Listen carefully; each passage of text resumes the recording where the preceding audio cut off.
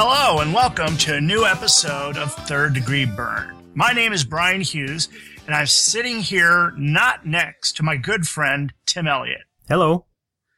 And we're here to talk about all things John Byrne.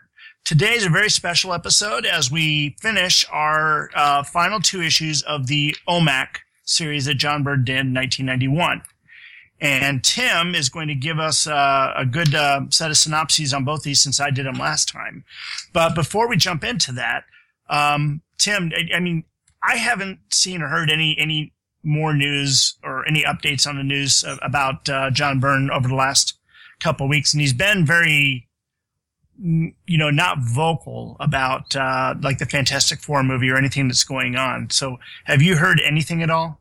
I haven't. I haven't really been looking, but I haven't heard anything specifically from him. I've heard some other things about the Fantastic Four movie.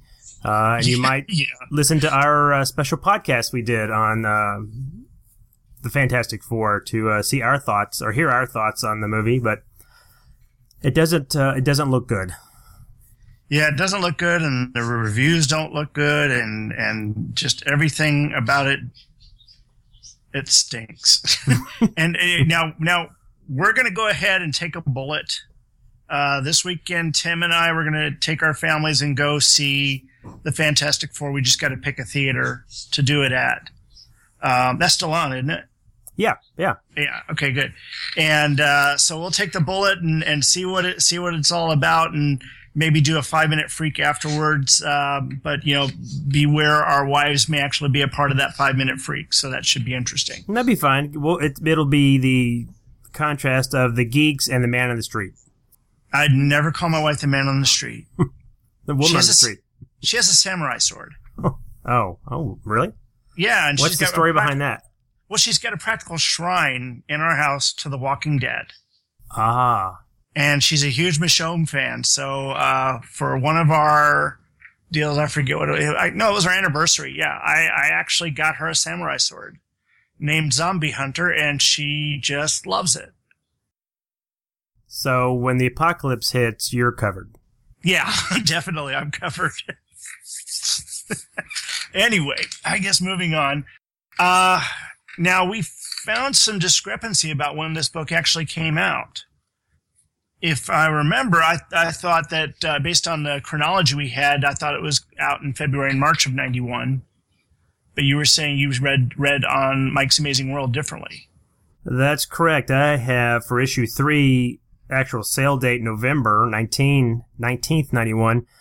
And for issue 4, it's December 17th, 91, with both with cover dates of 92. So, wow. That's a big difference. It doesn't really matter. Unless somebody is really keeping score for that, but well, everything on the book says 91. Yeah, it's all listed as 91. Yeah, and if you look at the indicia inside the front cover, it's got that as well. So I'm not sure about that. If anybody out there knows what that is, we really would like to know, because we always want to put out exactly what he's doing each month when he's working, so you get kind of an idea of just how busy the man was. Yeah. And, this is at a time in his career, he's at the top of his game. He's writing, he's doing art, he's doing every bit on some things, where he's even doing the lettering, or putting in the lettering, I should say, because he's not actually writing the letters himself. He's using a pool of letters that he's collected from a letterer that he had a lot of respect for. And, and some things he did just the inking. I mean, he was very, very busy at that point. So, yeah, when I get into what else he was doing this month, you'll see that he kind of did a wide variety of. Yeah. And, as we'd said on the, I'm not sure if it was our last show, or if it was the Fantastic Four, and it is our last show. He will be appearing at the Star Trek 50th anniversary convention. The Creation Con is supposed to be in Las Vegas. But they haven't, announced everything about that. Once they do, we'll be sure to include that here and put it on our Facebook page as well. Keep everybody informed. And any other news that comes up with Mr. Byrne, it's not always there's not always something happening all the time.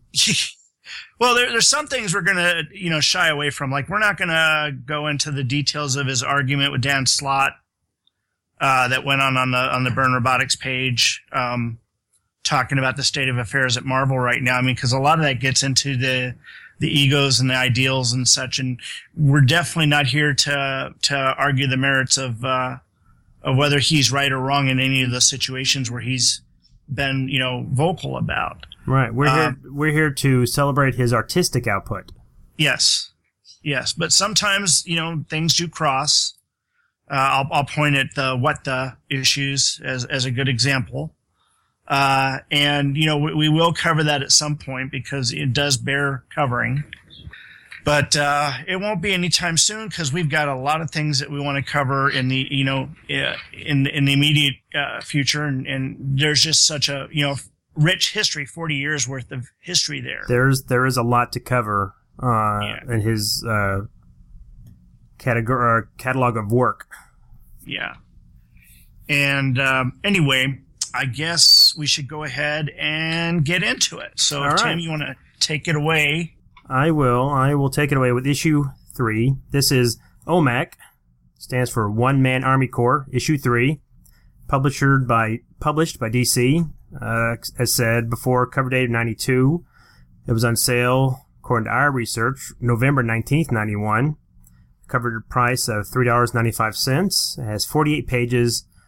John Byrne is the artist, inker, letterer, everything. The editor is Jonathan Peterson.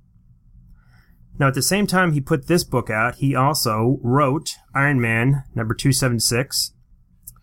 He also wrote and drew Namor the Submariner number 12. He put out from Dark Horse, John Byrne's 2112 as a graphic novel.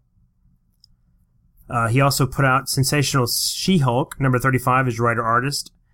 And Uncanny X-Men 284, he was a scripter. And that is a lot, considering he also put this book out, considering it's almost 50 pages. Wow. But John Byrne is, by his own admission, he's a quick artist. He can draw very fast. Yeah. All right. Synopsis goes for issue number 3. The issue opens with Brother Eye emerging from the time stream and into the past. The satellite has arrived 10 years later than Buddy Blank and immediately tries to scan for OMAC. Brother Eye finds Buddy Blank and transforms him into OMAC, killing Bigelow's man as seen in last issue. OMAC has no memory of his life as Buddy Blank and doesn't recognize his wife Molly. In OMAC's mind, he has just arrived and resumes his mission to find Mr. Big. Brother Eye suggests he lay low and not let the natives get a close look at him, and as OMAC leaves the dock, he misses Bigelow, who is hiding in his car. Brother Eye reconfigures OMAC's appearance to blend in with the time period, and as OMAC rents a room in a rundown hotel to use as a base of operations. Brother Eye crunches the numbers to determine how Mr. Big might have altered the timeline. Back at his penthouse, Bigelow is desperate to find OMAC before he interrupts his plans to remake the world in his image. One of his henchmen suggests they abduct Molly, Buddy Blank's wife, because she was at the dock when Buddy changed into OMAC and she might know how to find him. Molly has been taken to the hospital and is sedated because she was in shock after she witnessed Buddy's transformation. She wants to find Buddy as well. She wants to go search for him when Bigelow's men arrive and they kidnap her. Back at the Flophouse, Josie, a prostitute, approaches OMAC and asks him if he wants company, and when he agrees, she is shocked to find he only wants to talk. He is unfamiliar with this time period and asks her to tell him her story. At the same time, Bigelow and his men are questioning Molly with their fists.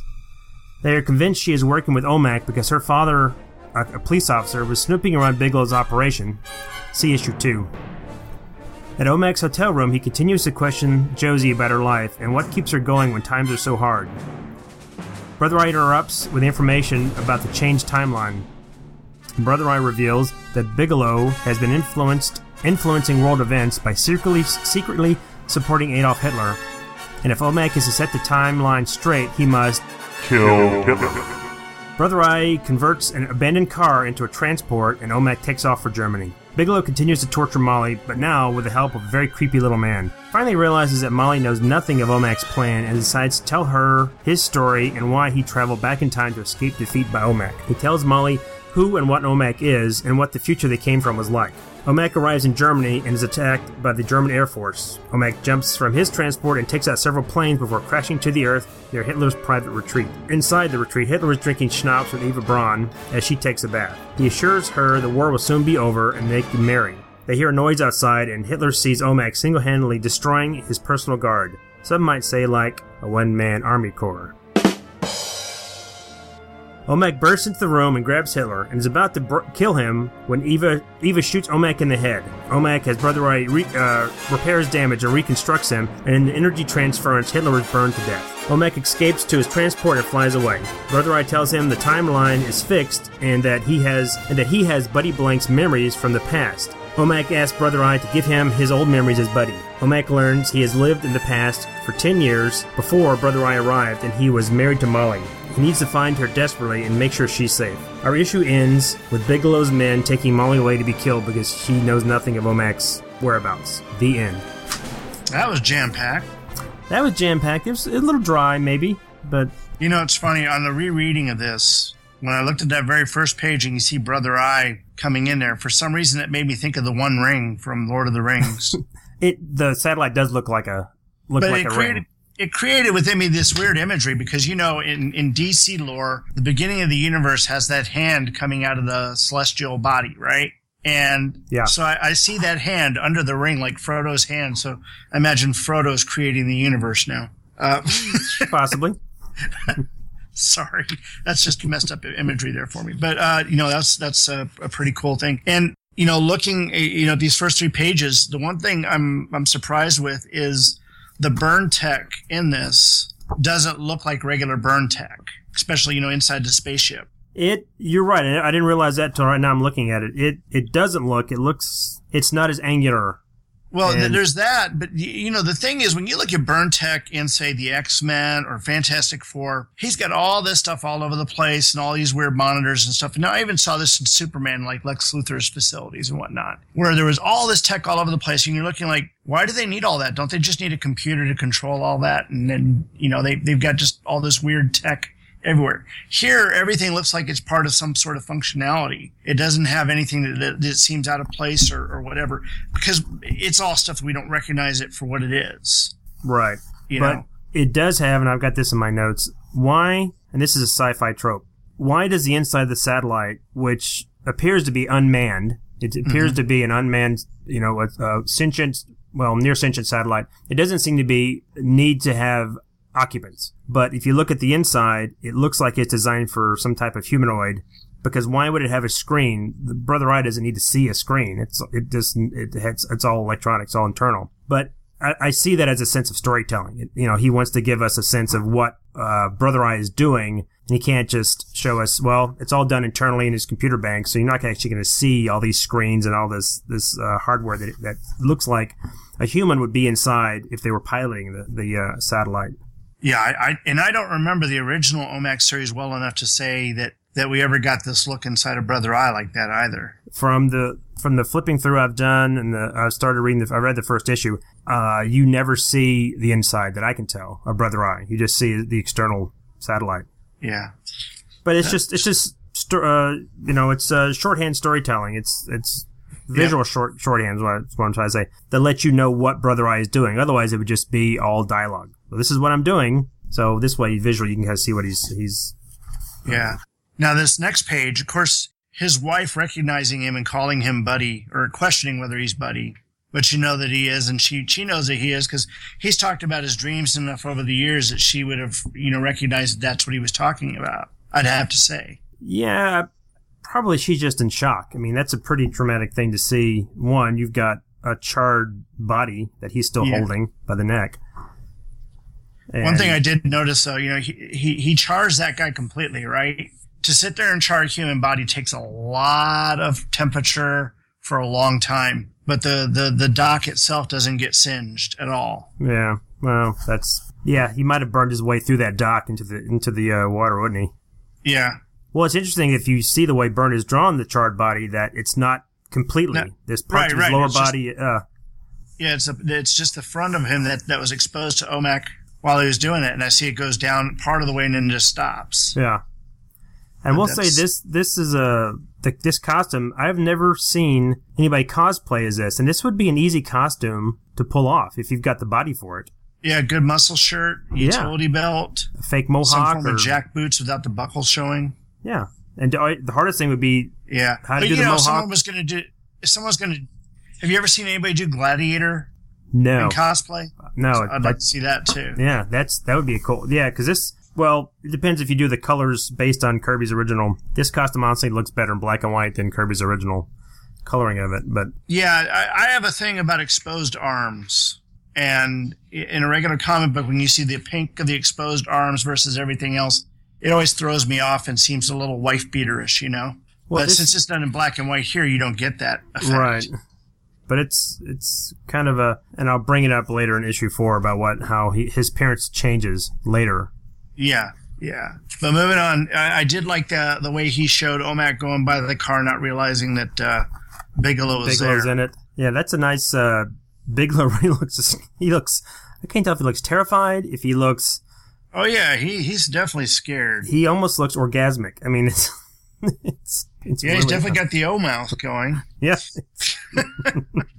All right, you notice. And this is one complaint that I have, you know. Byrne seems to have a thing for horse riding pants. Oh, the whatever those. Yeah, the outfit that he transforms OMAC into to fit in. And I remember he had them on a character that was in the Wonder Woman books, and I'm sure he had them on some other stuff when he was doing the 1776 stuff in Action Comics. He did, I think it was an annual.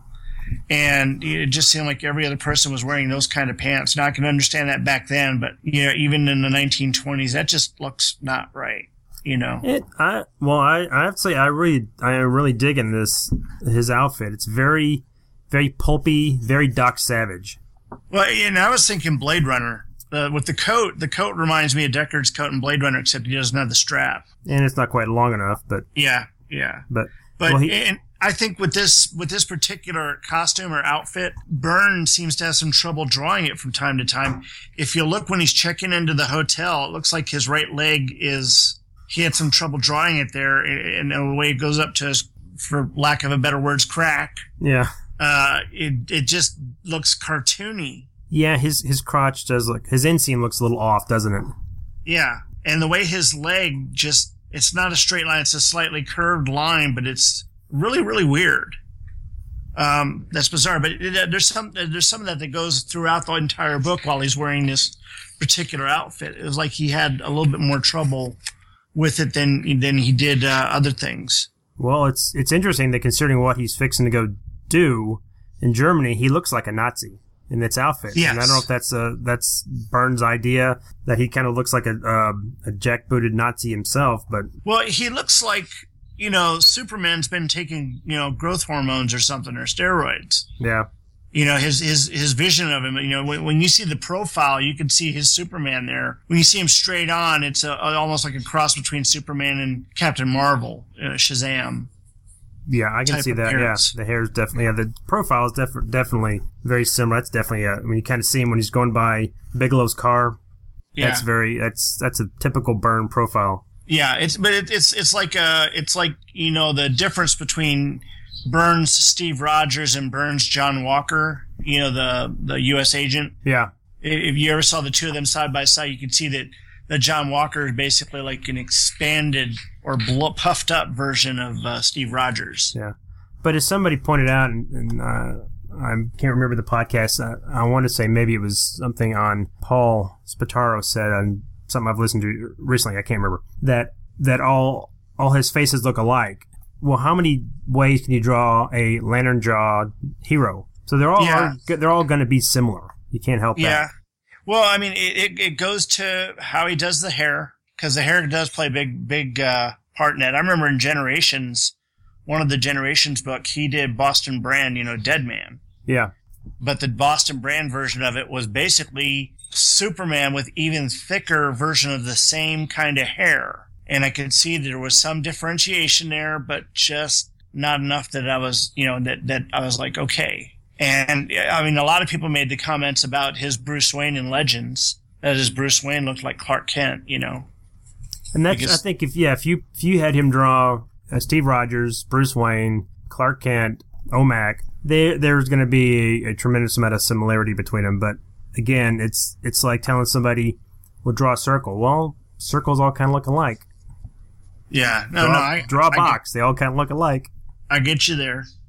Because when you look at these other characters, he's got Bigelow and the Bigelow's assistants and his torture guy and everything. You definitely see some variation. They're all very distinct, right? They are. This guy that he's gonna at the hotel, this is very Terminator-like. When I read this, I kept thinking of the scene where Michael Biehn comes up with just a handful of money when they're checking into the Tiki Motel. Yeah. And he goes, "Will this be enough?"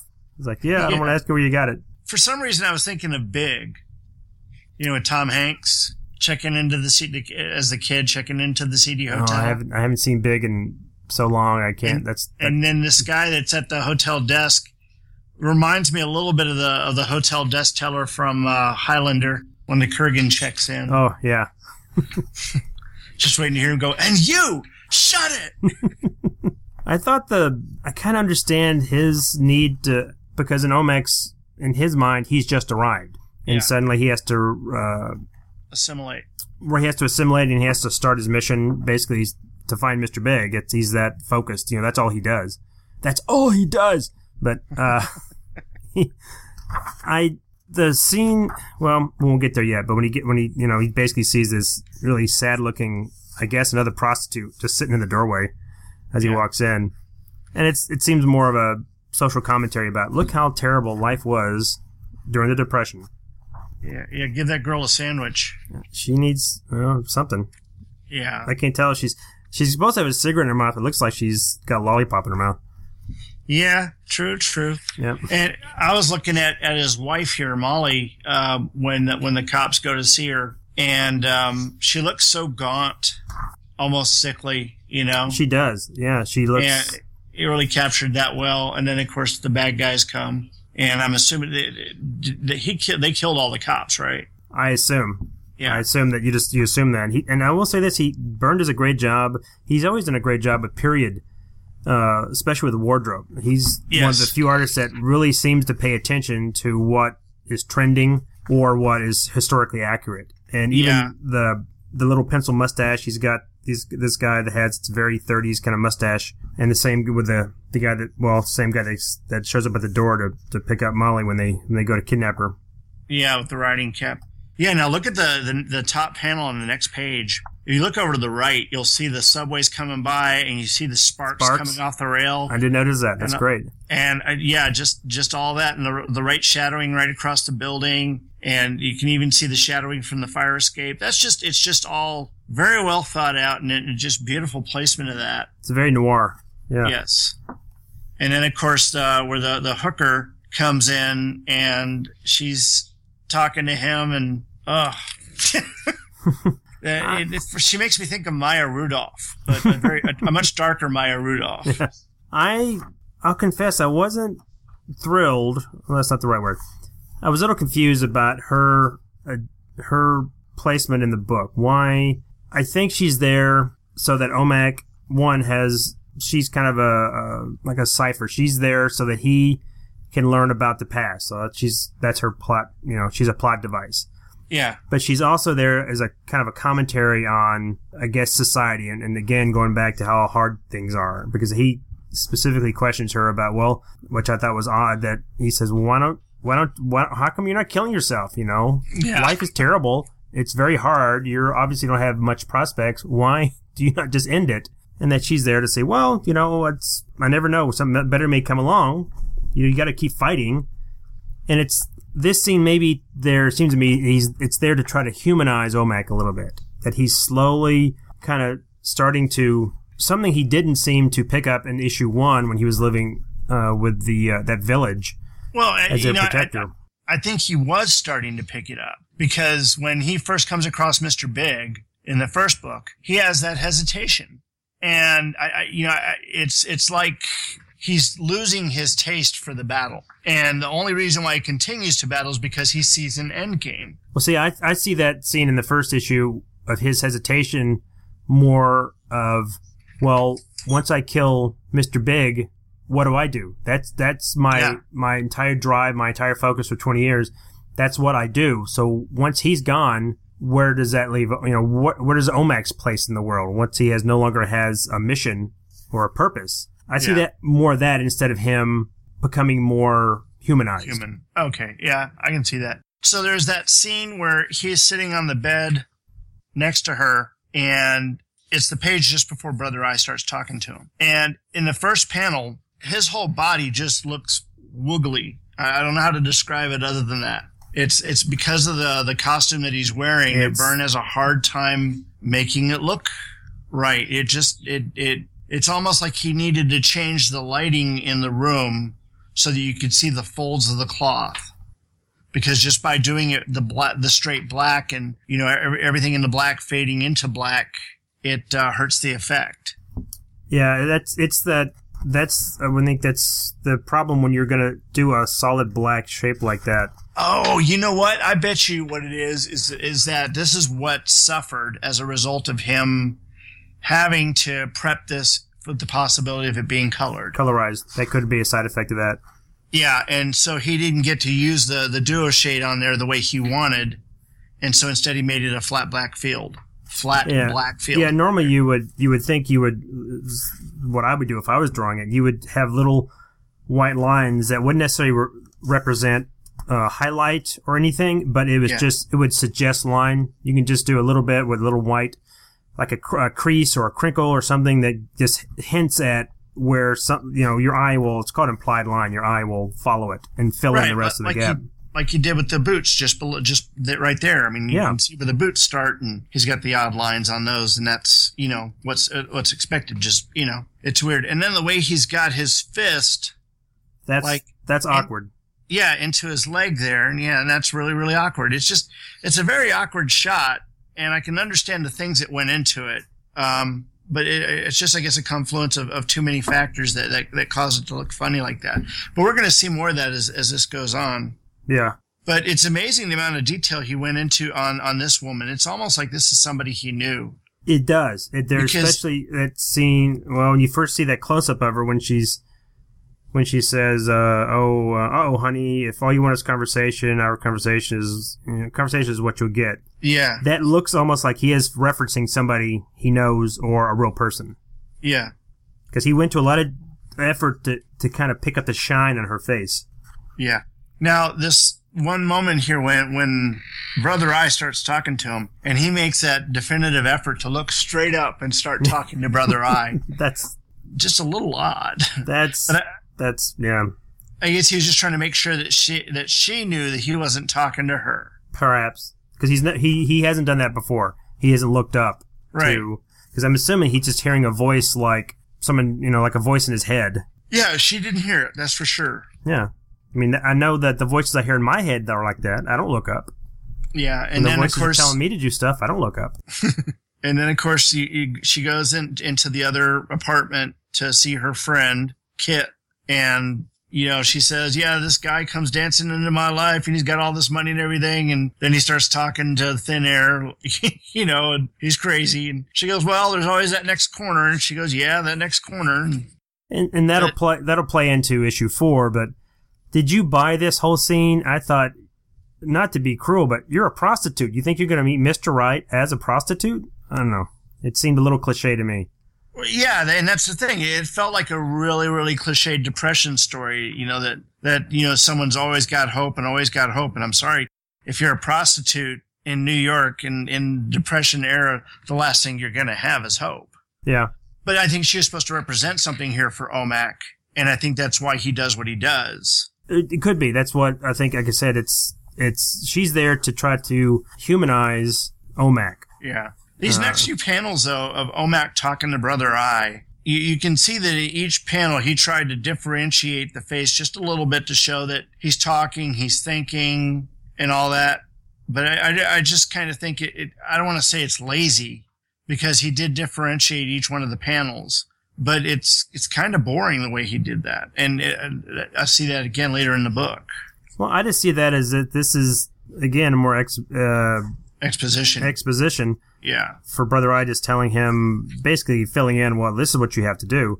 I mean, it could have been, I think, lazier would have been, I've seen this, just you draw the face once and just repeat it 4 times. Right. He did try to draw it 4, and he's got a little, he's moving his head, he's got a more of a 3/4 profile at the bottom. Yeah, furrowed in the brow, and Yeah, so he's kind of thinking, he's got those gritted teeth, and he's more, but but you could really put a spit curl on him, and you've got Superman right there, don't you? Mm-hmm. Oh, yeah. And then he goes out, and Brother Eye converts a car into a flying machine that drives off of some form of the flux capacitor. Well, it's what's he say? Magnetic flux. Magnetic flux. To me, this sounded a lot like when you read Alpha Flight, the trick that Guardian would do when he could negate his inertia in relation to the Earth. So suddenly the Earth kept moving, he didn't. So suddenly it seemed like he just disappeared. And he did that. I can't remember what issue he did it with. He did it in the when they did the classic X-Men, and they reprinted the story of Wolverine and X-Men fighting Guardian for the very first time. They did that. They added that as a page in there, so it wasn't actually Byrne. It wasn't. That showed that part. No, that was it was extra stuff. And I don't remember if it was Kieran Dwyer or if it was someone else that came in and did that page, because they put an extra page in there with exposition. I could swear he did it in Alpha Flight. Maybe my memory's cheating, but I could swear that. It could have been. And I'm going to have to look at that now, because that's one of those things that's going to bug me, and I won't be able to get to sleep unless I know. That's some of that hard science that Byrne likes to. Sometimes he gets an idea, or maybe he's read something, and he thinks that's kind of a cool idea, and he'll place it in his book. The other one I can think off the top of my head is the Terminus issue of Fantastic Four, where he shrinks him down or condenses his mass down, so he kind of basically sinks to the center of the Earth. Mm-hmm. It's one of those where he does the experiment in the beginning of the issue with a baseball, I think, and then that just happens to, I had to be working on this. This works out fine for defeating this bad guy. So yeah. By the way, you're right. They did cover that in the Alpha Flight. Did they? I remember seeing that. Maybe they did as a retroactive thing. They retconned that back and did the. It was after Guardian had died. They did a reprint issue of that story, and then Byrne threw that in there so he could justify the name of Vindicator. Oh, that makes sense. Yeah. I have a question about Brother Eye reconstructing this jalopy. If he has this power, why has he never used it when OMAC was fighting the corporate walkers? It seems that would make a pretty effective weapon if he could just rearrange their molecules. I could give you a no-prize answer that has something to do with the energy field around the corporate raiders, since they're active machines, as opposed to a 1920s jalopy that has no power or anything running on it. This is true. They could have screens. He's already, he talked about Mr. Big having screens that he couldn't penetrate. So, okay, I'll accept that no prize. I'll be expecting my no prize in the mail. I did like on this next page how they had something down on the floor there when they're torturing Molly. Yeah. So as not to leave any blood or anything. Yeah, he's careful with his craft. Do you notice this guy looks just like Tote from Raiders? I wasn't thinking of Tote though. I was thinking Peter Lorre, Casablanca. It could be, yeah. I see it could be Peter Lorre, but first thing I saw, I said this has got to be the Tote from Raiders, because he looks like the same. Well, he's got almost like a fish-like appearance at the top of the next page. Well, he's got those really thick kind of Cardassian lips and Botox. Yeah. Why is it that whenever John Byrne has somebody torture a woman, they always mess with the eyes? Maybe he has an eye thing. Yeah, because they did that to Lana Lang in Superman issue 2 when Lex Luthor was torturing her. Now, they didn't ruin her eye like they did Molly's here. Oops, spoiler. I can't tell if this interrogator is messing with her eye, or if that's just from, obviously, the severe beating she took from his other less refined torturers who were just pounding away at her face. Well, if you look at in the very first panel, he has got some definitely odd tools there, and he's got one in his hand, very long, thin. Yeah, tool there. And I mean, he doesn't give you any kind of close up on it to really see what it is he has and what he's doing. He actually goes to great pains to make sure his hands are behind something. Right. You can never see. Right. You can never see what he's actually doing. Except that one long shot. Well, I do like the fact that there are some consequences to her beating.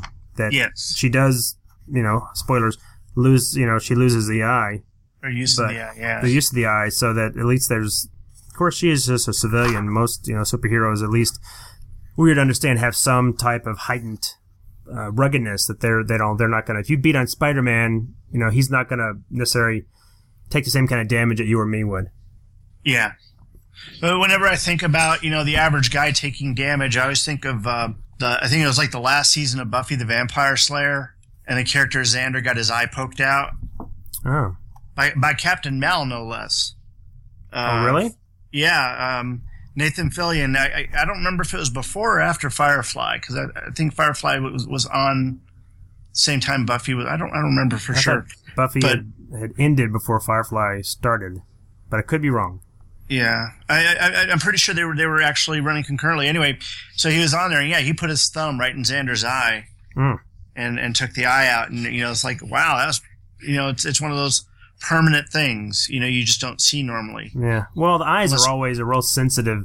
I mean, that's you don't want to see stuff with people's eyes. Yeah, and I'll admit I have never watched any Buffy. Never seen episode 1. I find it to be an enjoyable show in a comic book sort of way. I've heard good things. I know Andy Leyland has done some stuff on. He's a fan, and what I hear repeatedly is that the first 4 seasons are good, or that the later seasons aren't as good as the first.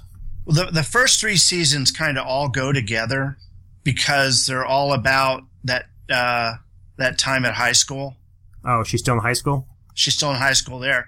And then the last couple seasons, each one, of course, if each season has a big bad, but still the first 3 seasons still kind of work together. Whereas each season after that was a story unto itself that was almost self-contained, except for little snippets that went backward or forward. Yeah. And they carried characters in there. I thought that the 6th season, the 4th season, the 6th season had the best episodes of the series altogether, in my opinion, in Hush and Once More with Feeling. Now, Hush, of course, was the all-silent episode. Is the other one the singing episode? The other one's the singing episode. That's the 2 I always hear about.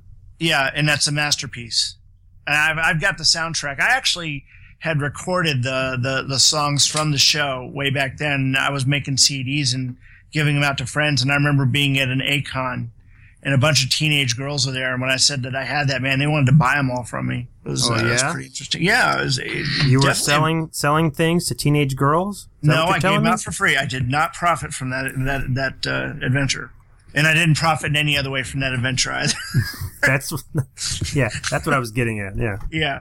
Now, I tell you, I'm going to go back to the book here. Yeah, I really, really love the representation of the airplanes, the World War II planes that they had here with OMAC going, up against those in that. That's my one of my notes that is great detail, very authentic. I love that overhead shot where you see the planes below him. Yeah. Or even the one on the other page where he's taking it's kind of zeroing in on him. Yeah, I could see this on a movie screen where the pilot's sitting there looking out of the cockpit and he sees OMAC just flying right at him, because OMAC had leaped off his other ship and just coming at him, and you just know how bad that's going to be when he gets there. Yeah. Well, this parallels the fight in the first issue where he's jumping from the Raider onto one of their flyers. And that is a great scene where the pilot's looking through the propeller, and OMAC is just coming straight. And it's great because he hits, and the propeller hits him and bends. Yeah. And then the scene above that, I love this detail that because the plane's going forward, his coat is flying up. Yep. Which would naturally do that. Yeah. And then, of course, he gets in there and one punch to the pilot, and it pretty much looks like his fist went through the guy's face. Yeah, probably. And then, of course, the plane crashes, goes down, and he's able to grab the machine gun off the plane before it goes down. That's such a wild shot of him kind of ass over elbow flying off as the plane crashes. He's doing that kind of roll. Yeah, that almost looks like a Kubert kind of shot, you know? Yeah. That he would have done in Sergeant Rock. Yeah, exactly. Yeah, but this other shot of him getting blasted open on the next page, that's another one of those I've got a complaint with. It just looks so wonky. And it's because of the pants and because of the black that he's using. Yeah. Though I do like the way he's got the right foot kind of thrown up. You see how as he's getting shot, the right foot is angling up. Yeah, because he's probably being forced back by the force of the bullets ripping through him.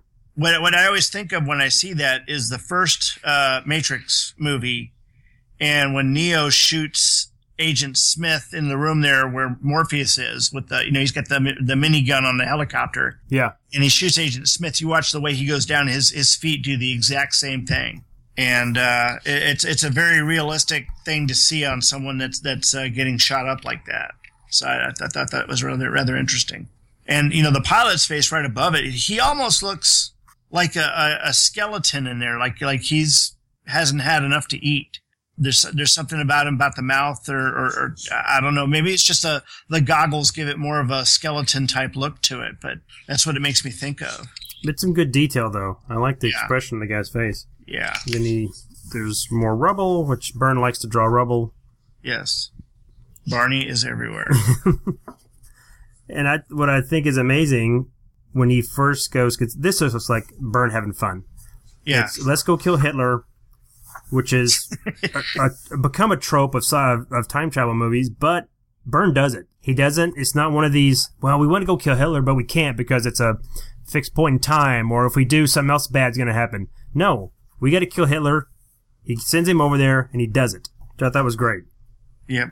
I mean, I never saw Hitler's bunker, but was it really that nice, or was it? Oh, he's not even in the bunker at this point. No. This is just the chateau. Which have you ever watched Band of Brothers? Yeah. Isn't this the same chateau they raid in their last or second to last episode? Yeah, that's it. That's it right there. I mean, you can see the building on the left side, which is where they were at one point. They're sitting there, and I guess they went in and raided the place and took a lot of artifacts and stuff that they could take home. Wasn't that the Eagle's Nest? Is that right? I believe so. No, this is he calls here the mountain treat known as Berghoff. Berghoff, okay. Which is Berg is mountain in German, and so it's mountaintop. But maybe that was the Allies' name for it. Yeah, Eagle's Nest. Yeah, that would make sense to me. But we could be wrong. You never know. And sure, whoever's listening to this is going to be, but that's what I hear makes good podcasting. When you talk back to the show, I'm sure somebody's saying, no, that's not right, dummies. Please write us and correct us. That's right. All right? Whether you do it to our email address, to our iTunes as a review, or even if you just write us a little note on Facebook. Yeah. Just go to our Facebook page. For the show that we publish. You go ahead and do it. I mean, you can email us at gottogетburned@gmail.com. That's right. Gottogetburned@gmail.com. But, we'd really love to hear any thoughts you have, especially if we've made a mistake here. Now, looking at the whole Hitler segment here before OMAC breaks in, was he really that beefy? I don't know. I mean, he was kind of a stocky guy, but yeah, he certainly has drawn him as one. Byrne draws him as it's a very kind of lecherous Hitler. Yeah. And when he goes to kiss Eva Braun, it's creepy. That is just a creepy panel. Yeah. Well, the whole thing just kind of, I mean, this particular conversation, it seems like, did they really wait this long to have this conversation together? I don't know. I don't know if that's Byrne kind of showing off the research he's done. Yeah. Or it just makes Hitler seem more crazy. Okay. I can buy that. It's just Ava asking him, do we really have to wait till the end of the war to marry? And I'm like, yeah, I think they would have covered that ground long before. But, Well, it seems to be with him, it's all about image. He has to keep up a certain image to the rest of the Nazi party.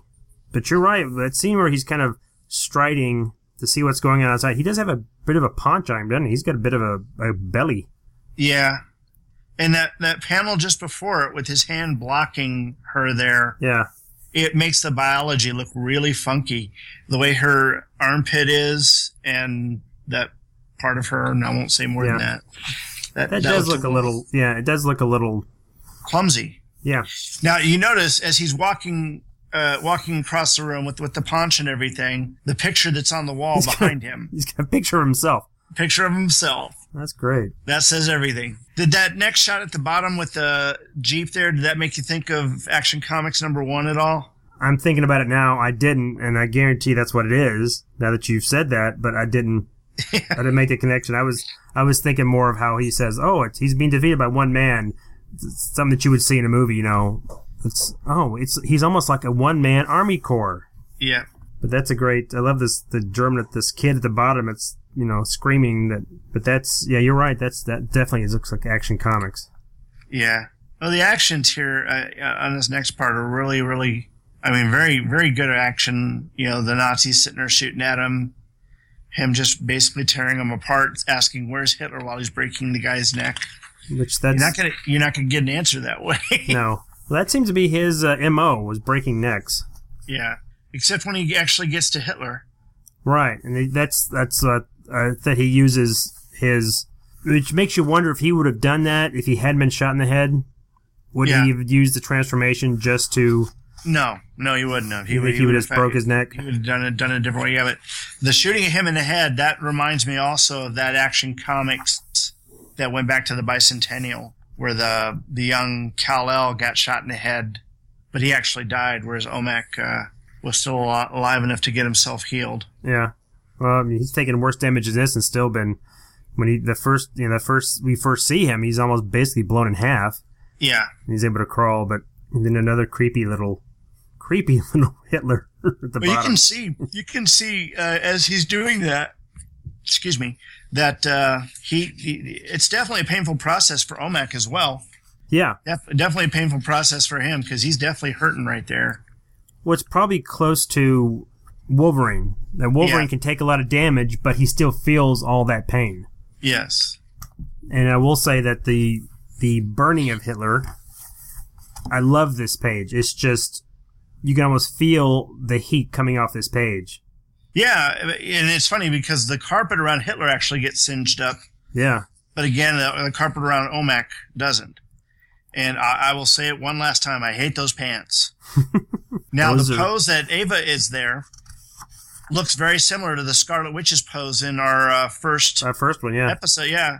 Well, and Hitler is more burned than the Bigelow henchman that he burned in the beginning of this issue. Yeah. Hitler is much more skeletal.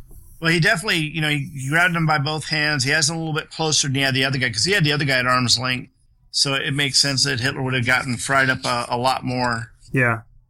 And also, he had a lot more to burn than the other guy did. That's true. Well, I think that's why, if you're going to kill Hitler, you need to do it in a very dramatic way, not just snapping his neck. Yeah. And then OMAC escapes.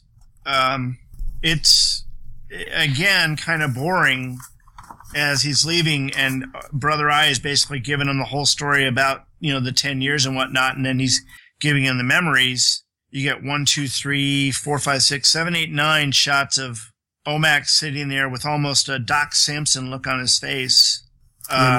Very little differentiation between one panel to the next.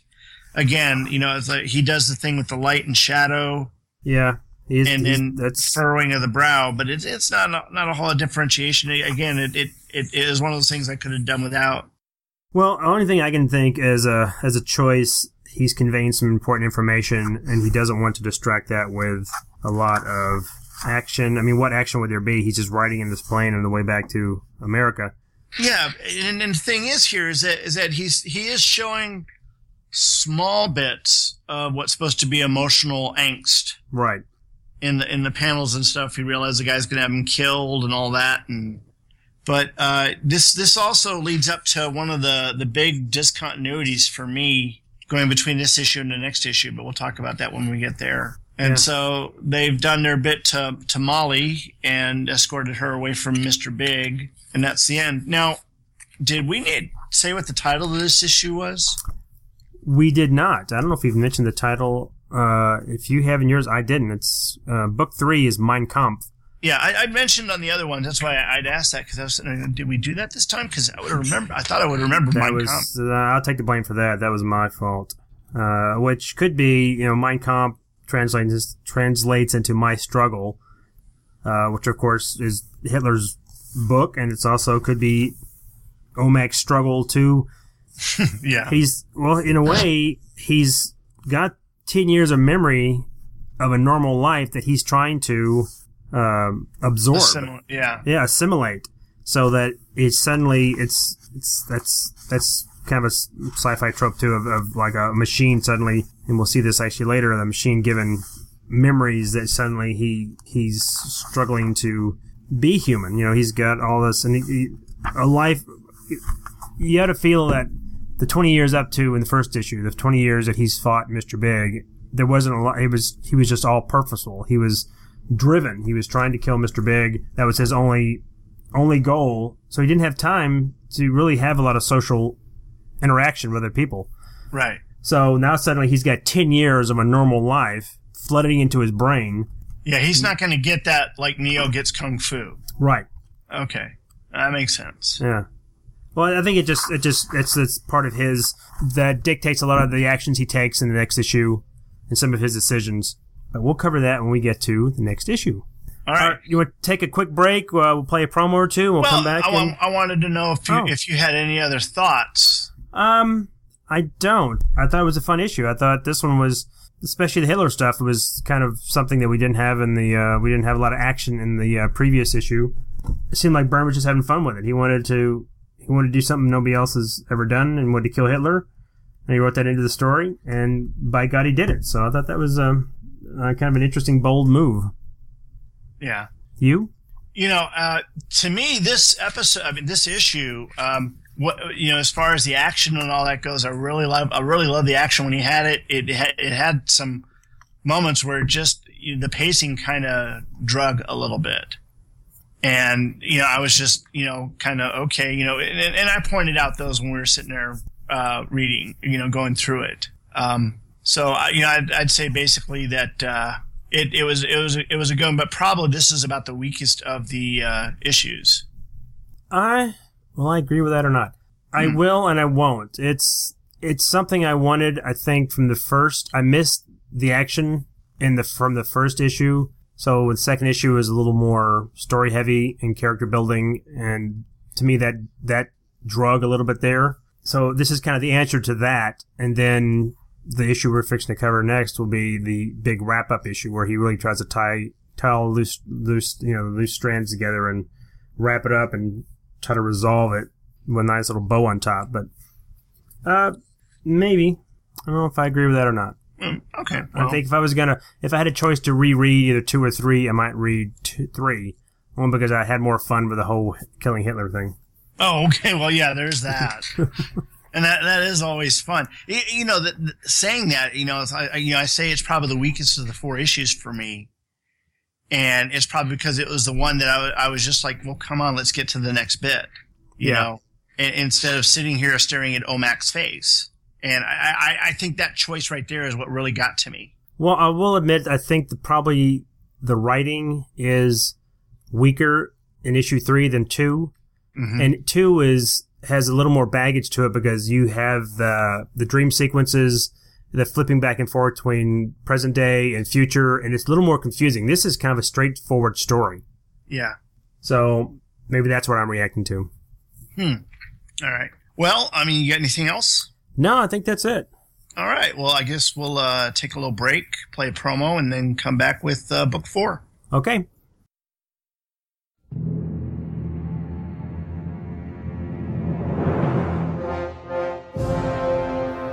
Grom, I have never prayed to you before.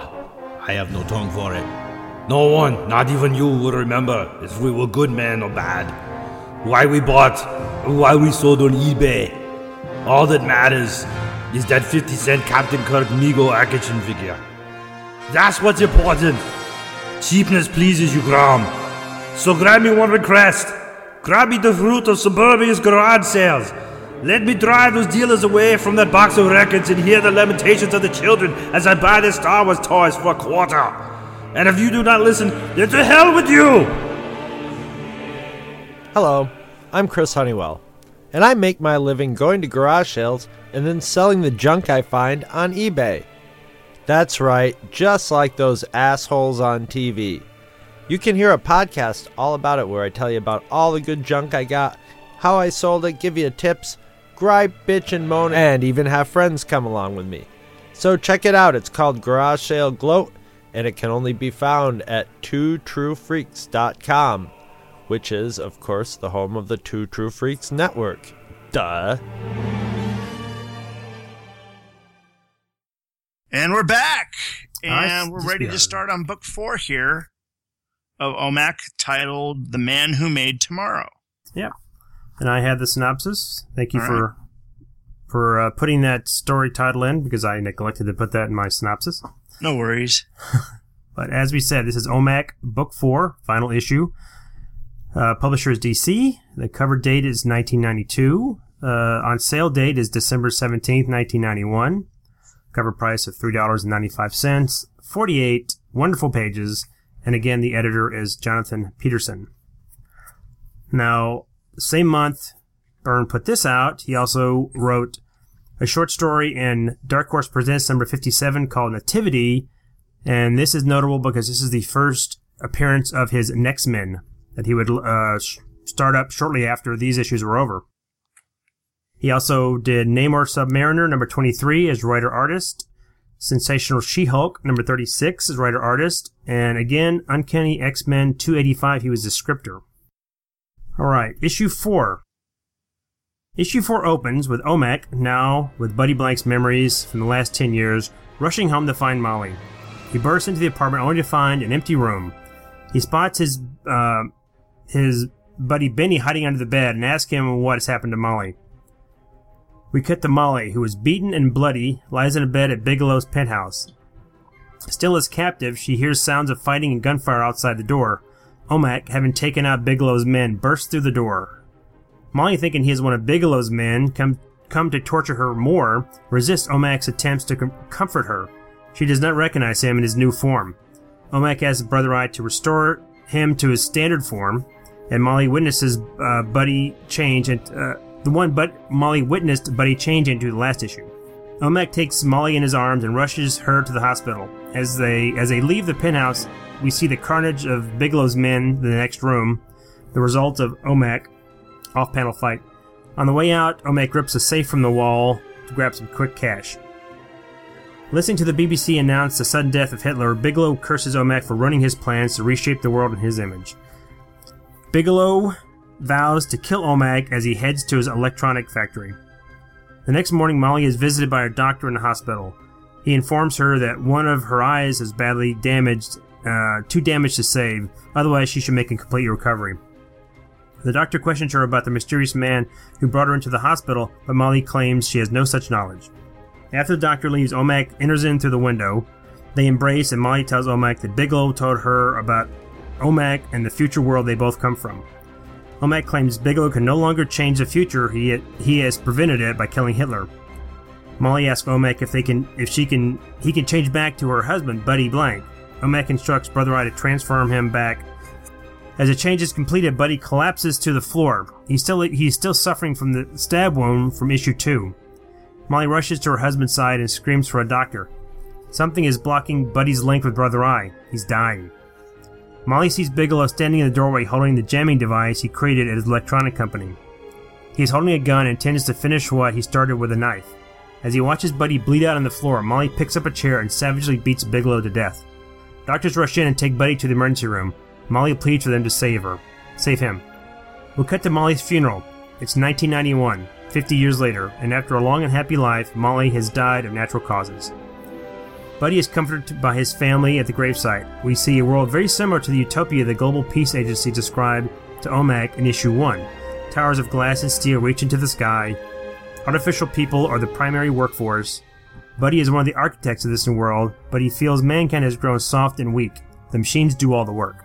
Buddy goes home to be alone and is greeted by his housekeeper Josie, the young prostitute OMAC encountered in issue 2.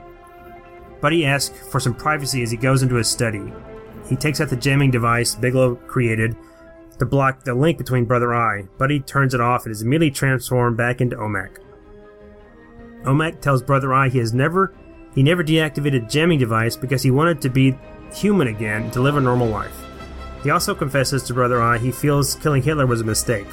He says humans need challenges to struggle in order to remain strong. Removing Hitler from the equation prevented World War II, but as a result, the human race has grown soft and weak. Omek explains to Brother Eye that he and Bigelow / Mr. Big are caught in a temporal causality loop. They keep repeating the same action over and over. When the GPA agents sent Omek back in time, they created this loop. In issue 1, Mr. Big asked Omek to kill him because he knew that they were caught in this loop and that death was the only release. Omek thinks he knows how to end the loop. He instructs Brother Eye to upload the entire contents of Omek's mind. Brother Eye obeys, and as a result, he is now a sentient Brother Eye. Brother Eye thinks and feels like Omek. Omek activates the jamming device knowing the transformation back to Buddy Blank will be his last. He wants to be with Molly. He transforms and dies peacefully. Brother Eye, now alone in orbit, waits and watches. He watches as the world below is changed and corrupted by Bigelow. The same Bigelow that will eventually travel back in time to start the cycle all over again. Brother Eye waits. He waits until the world becomes so corrupt it needs Omek. He watches as the Brother Eye of this timeline is launched into orbit. He waits for Buddy Blank to be chosen by Dr. Myron Forrest. Blank is transformed into Omek and destroys the pseudo-people factory. In the weeks that follow, Omek fights villain after villain before succumbing to Dr. Scuba. But in this timeline, the sentient Brother Eye is able to escape from Scuba's trap and save Omek because of his knowledge of the future. Brother Eye leads Omek to Mr. Big's time machine and he meets the GPA agents from this timeline. He explains to them they must create an Omek outside of this timeline in order to truly stop Mr. Big, thus creating the timeline we see in issues 1. The agents step through the time door and are gone. Brother Eye tells Omek he knows a way he can travel back in time and be with Molly and live a normal life. He creates a device that will restore Buddy's memories after he arrives in the past.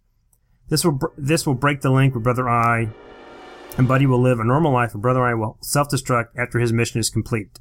The ending is bittersweet as Buddy steps into the time machine. As he disappears, he feels Omek deserves a happy ending. The end.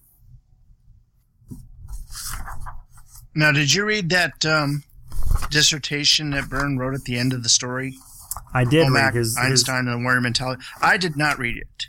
I did. Explains kind of his thoughts on why he did what he wanted to do to try to preserve his new timeline and Kirby's timeline. And that's some of the problems I have with this issue. Yeah. All right. Well, I guess let's go back and... I had not noticed until this issue the inset pages before the story starts. And this one has that what looks to be a New York skyline with a blimp. Yeah, and I guess it's the world of the future, but you've got that one very phallic building that is scary, and then another one that looks like it's got a very cold nipple right there next to the helicopter. Yeah, it is. I never noticed that these are they're basically silhouettes of the world that's within the book. Yeah. Well, the first page you don't realize it because the first book that is, you don't realize it because it's pieces of post-apocalyptic detritus, Yeah. So you're not really going to tell it. The second one, yeah, they had something there, but it wasn't, because of the color scheme on it, wasn't as obvious as this right here with the orange and black.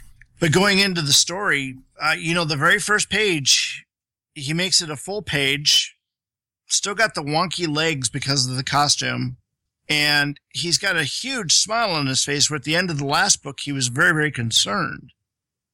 Well, I think this is to show he's reached his apartment. Now he knows what his apartment is, and I guess he expects Molly to be there.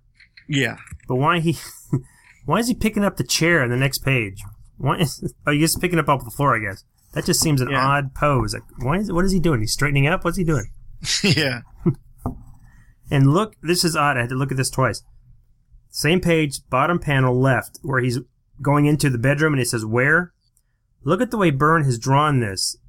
You can barely see Benny's foot sticking out. He has drawn the wall right as if it's transparent, because you see the mirror, the pictures hanging out. I thought that was a really cool way, instead of just not drawing that, to show the inside of the room. I'm glad he only did it once, though, because that could be distracting as it moves through the book. But that's a pretty interesting effect. Yeah. If that was everywhere, it'd be like, what is going on? And once again, the character sees out of the corner of his eye, and I don't mean just the character in this book, but one of the things that Byrne does a lot of is where you have a character that's looking off panel towards the front, towards you. Yeah. Basically, but they're also got their eyes to the left or to the right, and they're looking at something that has to be behind them and can see it. Well, you would think that OMAC, being the highly refined killing machine, he would be aware of his environment. So he would either, you almost get the feeling that Benny is maybe moving. Yeah, and he sensed it, yeah. Yeah, he sensed why Benny's hiding out of those almost look like comic boxes, don't they? Look, when he pulls the bed up, it looks almost like a long box. Yeah, I know. I was thinking that. Those are all the Superman comics. Yeah, but it's not late enough yet. There wasn't any Superman comics at this point. He's anticipating. He's a man of the future. He's got 2 issues, but he's got a big box. He knows there's going to be lots of them. Yep. And again, they definitely worked on this guy's eyes. Oh, yeah. Yeah, this is definitely... There's definitely, like I said, there's definitely consequences to... They don't just get a black eye. This guy is puffy, and he's bleeding, and his eyes are all puffed shut. Yep. And again, he doesn't recognize who OMAC is. And yeah, Bigelow always did. But right. I guess Bigelow would know who Buddy Blank was. Right, he would. I don't know how he would know that, but he does seem to. They seem to be able to recognize each other. Okay, what do you think about these statues on this next page? Well, it goes with all of. If you look at anywhere where Bigelow is, he is certainly obsessed with sex. He has got the naked form, which again plays in with from issue 1, where he's got these kind of sex surrogates that he lives vicariously through them. Yeah, and he's got to be sitting there going, "Damn, 80 more years till Viagra." I think it's a nice touch that she's got blood on the pillow. That that her face is probably still bleeding. Yeah. It's where she was laying. Yep. But her eye has really gotten worse. Oh yeah, it is really looking bad. And then where she recognized that OMAC with the mohawk was Buddy, she doesn't recognize that this guy is the same guy. Right, that he does have the same face. You think that just his hairstyle would be different, but what do you call that? Clark Kent syndrome? It could be. It could be. Well, she's only got one eye too, so maybe that's that's another one thing. Eye. Yeah. Okay, and so on the page just before he transforms back, down there in the bottom left corner, his it just looks all wonky. He does. His legs are a little. That's a little Todd McFarlane bendy Spider-Man leg going on there. Yeah, well, there's been a bit of that, but I think just doing all black is really throwing him off. He really wanted to do the duo shade stuff. Yeah. Wow. And then, of course, OMAC transforms back. Into Kirby OMAC. You notice his costume is from the Kirby run, not from these issues. Yeah. So I thought that was an interesting choice. Well, it's New York. It's probably cold. Yeah. He pulls the safe out of the wall. Yeah, well, I had to know how does he know that safe is there? Figured it was behind the artwork, I guess. Now, it's interesting, on the panel below, they show him carrying her through the streets, and you got 2 shops there. One's Peterson and the other one's Carlin. Now, Peterson, of course, is the name of the editor on this book, John Peterson, I think. And then I'm assuming that Carlin is Mike Carlin, who I believe was one of his editors on Superman. Yeah, because that sign says the Great Carlin, or the Great Carlins. Yeah. So I'm sure that's who that's pointing out to. Yeah, nice little. Oh, I'd love to have that car, Bigelow's car. Oh. Again, a great design for very accurate for cars. It reminds me, do you ever read any manga? And you know what manga is? I know what manga is, but I mean, I've got the Akira, I've got Ghost in the Shell, but I haven't really read manga proper. But that's a style of theirs that their machinery is, unless it's like a futuristic, if it's actual a period car or vehicle, it's usually very well rendered and very accurate. Yeah, it actually reminds me of some of the manga art that I see, the black and white, and even some of what I've seen in some of the Godzilla books of late where they've done it in black and white. Right. And, of course, the car reminds me also a little bit of a Prowler, but a Prowler is supposed to be a throwback to these cars, so I can see that. Yeah, I don't know what this is. Would it be a Dusseldorf at this time? That was a big, expensive car back then. It's the German one, but I don't know. I would have to look that up, but that's I would say it's probably a good guess. Yeah. Next page, though. Molly in the hospital, doctor telling her she's lost one eye, but that the baby she's holding is okay. The third panel where you actually see her sitting up in bed and she's got a smile on her face and all the bandages on her. For some reason, that makes me think of John Romita Jr.'s art in The Man Without Fear, the Daredevil story. I can see that. And the way he drew young Matt Murdock. I don't know why. It's just the way she's sitting up in bed. Yeah, it does look. She looks awfully happy there, too. I guess she's happy to be alive. And then the next scene where OMAC is coming into the window. Now, that right there, if you could see the ledge, I'd be thinking of I Love Lucy. In the Superman episode? The Superman episode, yeah. Well, it makes you wonder where's he hiding? Is he just sitting out on the ledge? I mean, he's not like he's exactly inconspicuous. He's with that mohawk and his, as we know from looking at Kirby, it's a very colorful costume. Yes. But I don't know. I don't know. And then that transformation back to Buddy Blank, that looked more painful than normal. And that's my big question. Why does he still have his wounds? It's almost as if he is shunted off somewhere and OMAC, it's not an actual transformation, like, an actual transformation. Like, say, Banner into the Hulk. It's more like Mike Moran to Miracle Man. Did you ever read those? I never read Miracle Man. I was thinking more of Captain Marvel and Billy Batson. I'm thinking Rick Jones, because when Rick Jones would hit the Negabands, right? They would change places. Yeah, but he was conscious the entire time. Now in Miracle Man, whenever Mike Moran would say Kamota, he would become Miracle Man. The body of Mike Moran would go off into this off-dimensional place and stay as he is, in some kind of stasis. And you could see all the other, ones that were imbued with the same power, whether it was Kid Miracle Man or Miracle Man Jr., whatever, one of them having, the way they died, you can tell. Yeah. What that makes me think is that, in this off-dimensional source, there's probably tons and tons of cloned bodies of OMAC. That whenever, he needs the microsurgery, it just replaces the body. That could be it. With one that's in better shape because of what you see with Buddy here. I mean, that's the only, if that's actually what's happening, I mean, it seems like it's probably holding Buddy in some off-dimensional space if that's, because I don't see how Brother Eye would put him back down without healing him. I always assumed it was just, he was reconfiguring his atomic structure. He was basically just rebuilding him. So if he gets rebuilt, why does he, I mean, I understand it has to take place for the story. But there's a problem with that on the scientific side. If you were to sit there and take a smaller being and create a larger being, like go from Buddy Blank to OMAC, it wouldn't put off heat. It would actually suck the energy from the air.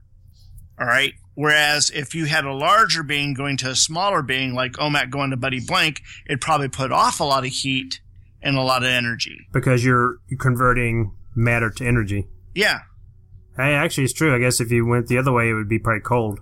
Right. Possibly. So if he was turning into OMAC from Buddy, that and we saw him do that before, and he fried the guy. That if that was happening right there, then it would be sucking the energy from the air rather than putting it off. So I think it's got to be some sort of dimensional transposition. Could be that. It's similar to the excuse or the reason they used to use an OHOTMU. OHOTMU refers to Official Handbook of the Marvel Universe. It is an encyclopedic guide which details a fictional universe featured in the Marvel Comics publications. For anybody transforms for Banner into the Hulk, right? They would always explain that he put on, he gained 800 pounds of mass from some extra dimensional, which I've never liked that explanation for that. This is also a little bit like, if Luke Giaconetti is listening to this, like Ultraman. Because when Ultraman, he has a capsule he holds, and he becomes Ultraman, but I think they kind of change places, I think. Or, even better, Quantum Leap, Yeah. Sam jumps into somebody, and they're back at his facility, so. Right. So I understand why it has to happen to create the drama, but I just didn't. It's the same reason, and I'll get off the subject in a minute. Yeah. When in X-Men, the first X-Men movie, when Wolverine escapes, the way he escapes from within the Statue of Liberty is he basically pierces his own body and releases himself. Right. So when he is at top and he's with Rogue and he touches her and she negates his power, he's already healed up, right? Yeah, I never understood that. Right. She negates his power, suddenly his wounds appear. It's like, no, he's healed up. It's not. And I understand they did that for the. It should just mean that if he gets hurt while she's got his powers, he wouldn't heal from that until his powers came back. His wounds wouldn't suddenly reappear. But it's just to show the sacrifice and all. Right. I understand from a story point, it makes sense. But from a making sense point, it makes no sense. Yeah. True. Well, there's other things to sit there and think about in that, but we can get into that later. Yeah, that's a whole podcast on that. Yeah. Next page. Molly dealing with Buddy there before Bigelow comes in, and her freaking out and running to go see the doctor is, I don't know, she almost looks like a kid there. Yeah, Bigelow does look a little bigger and whiter than normal. Not even there yet, but the bottom frame of the previous page, when she's sitting there looking at Buddy and then she gets up to go for the doctor, she looks like a little kid. I see your point. Yeah, there is a little bit of a scale. Because they were always shown that as Buddy Blank, he wasn't necessarily a big guy. He was like probably my height, 5'8", 5'9". Now, that first panel there of the next page where Bigelow's in silhouette in the door, does that make you think of Marv from Sin City? A little bit. Yeah, it's very Miller-esque in the way he did that. I thought that was interesting. And see, Bigelow, of course, he made that villain mistake, too much exposition, instead of just killing him. He should have, as soon as the door opens, pow, shoot her. Yep. Pow, blam, shoot Buddy. Blam. Yeah. But no, he has to monologue. And then it's pretty brutal the way she kills him. At least the scene is. She's got blood splattered everywhere. Yeah, and it made me think of Ned Leeds killing that bad cop in Frank Miller Daredevil, the Born Again series. Yeah. But just a brutal killing, from a woman that's just had enough. Yeah, and she is. That's it. She's just driven to that point, and she sees her husband again. That him being wounded on the floor. If say Buddy wasn't wounded and Bigelow comes in and is just holding his gun on him, she might not have had that kind of reaction. But she's desperate. She knows Buddy's bleeding out. And the thing is, she's got her own thing. He murdered her father. Yeah. She's not going to let him take her husband too. Yeah, that's it. The murder for her murdered father, and the fact that he basically has had her for probably the last 24 hours, torturing her and beating her. So, yeah, she's pretty. And the jump I thought was an odd. When I remember first reading this, I thought, wow, because you expect it to kind of just find out what happens to Buddy, and it just jumps 50 years in the future, and she's dead. Yeah, and he's at her grave. And then, they pull this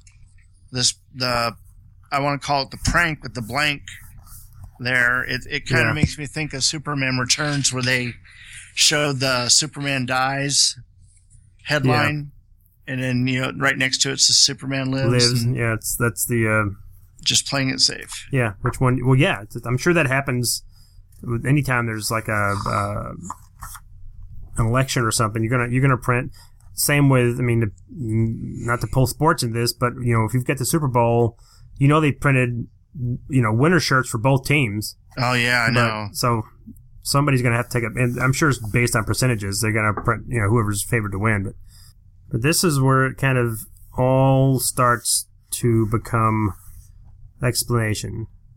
Yeah. And now the tombstones, you notice there's two other tombstones you can read. Michael Hubler, and I guess that last one's David Graham. Yeah, I tried to research this. I couldn't find anything. Yeah, me either. Huh. But it's got to be, maybe they're family friends, maybe they're people he didn't like. Yeah. I don't know. And then there's Buddy's kids who appear to be all grown up. Looks like they're in their 50s. Yeah. Because, she was pregnant when, at the time that she killed Bigelow, so that would have been, I guess, Buddy Jr. Yeah, and you can tell he looks soft. Yeah. Like Buddy was complaining about. Well, which I think is... go ahead. Yes, it is supposed to be 1991, so the story's actually caught up to the modern day of which he was living in. But you look at the vehicles and everything there, and it's definitely futuristic. Yeah, it looks a lot like... Have you ever seen a film called The Shape of Things to Come? Based on I've actually got it on DVD here somewhere. And, I was thinking of that or World of Tomorrow kind of stuff. Mm-hmm. It's that kind of retro 1930s future. Yeah, Sky Captain and... Exactly. You got the Johnny Cab type that's driver. what I was thinking. It is Johnny Cab. And the thing is that, he gives you glimpses of it, but he doesn't give you a whole shot of the future world, really. Mm-mm. Like he's trying to not show you too much. Well, in hindsight, it turns out to be not that important. It's more the fact that this has come to pass, and he was one of its architects, and now realizes this was... Yeah, but you see the shot where they show the helicopter, you see the street layers, there's multiple street layers, there's also people walkways and stuff like that in a very either Jetsons or Superman animated series way they represented Metropolis. That's another good point. Yeah, it is, again, it's that old future. And I was a little until I read more, but my first reaction to this was, why did he create this world when he knew the way that his wife reacted to it when she heard it from Bigelow? But he explains because he, as Omak, lived in such a devastated dystopian future, he thought, well, there's, she says it sounds sterile and unfeeling, but it has to be, she's got to be wrong. So that explains why he went ahead and created the pseudo people and created the world he has now. Yeah. Which he later finds out was a mistake, but it's that loop. It's that, as I put it, it's that, and I stole that right out of Star Trek. It's a temporal causality loop from, cause and effect. It's the episode with Kelsey Grammer. Yeah. Yeah. Where they just do the same thing over and over and over because they can't help it. Yeah, I like that episode. Well, the reuse of the Reliant as the Bozeman, I believe. The Bozeman, yeah. I've got a little Reliant here, a micro machine sitting above my desk, and then I've got a pewter one also.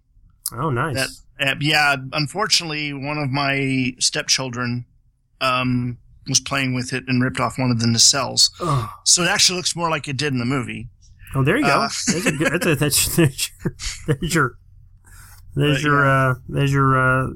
It's post battle. Yes. I have a lot of the micro machines. When they were coming out with the Star Trek, I have most of the micro machines of the Star Trek era. They're all still. I'm trying to find a picture, and I'm going to have to go back to some of my friends. When one of my friends had a birthday years ago, we did a surprise party for him, and I had bought a cake for him, and his favorite candy was Red Hots. Ooh. Are you familiar with them? Oh, yes. Okay, and so what I did was I had the Enterprise on there, and I used Red Hots as photon torpedoes shooting at a Romulan warbird. That's cool. Yeah, and that cake actually worked out pretty good. Now, if I have to bake a cake, no, it's going to taste like mealworms or something. I don't know. Anyway, I guess we could get back to the book. Yeah. Red Hots, and my other favorite used to be Hot Tamales.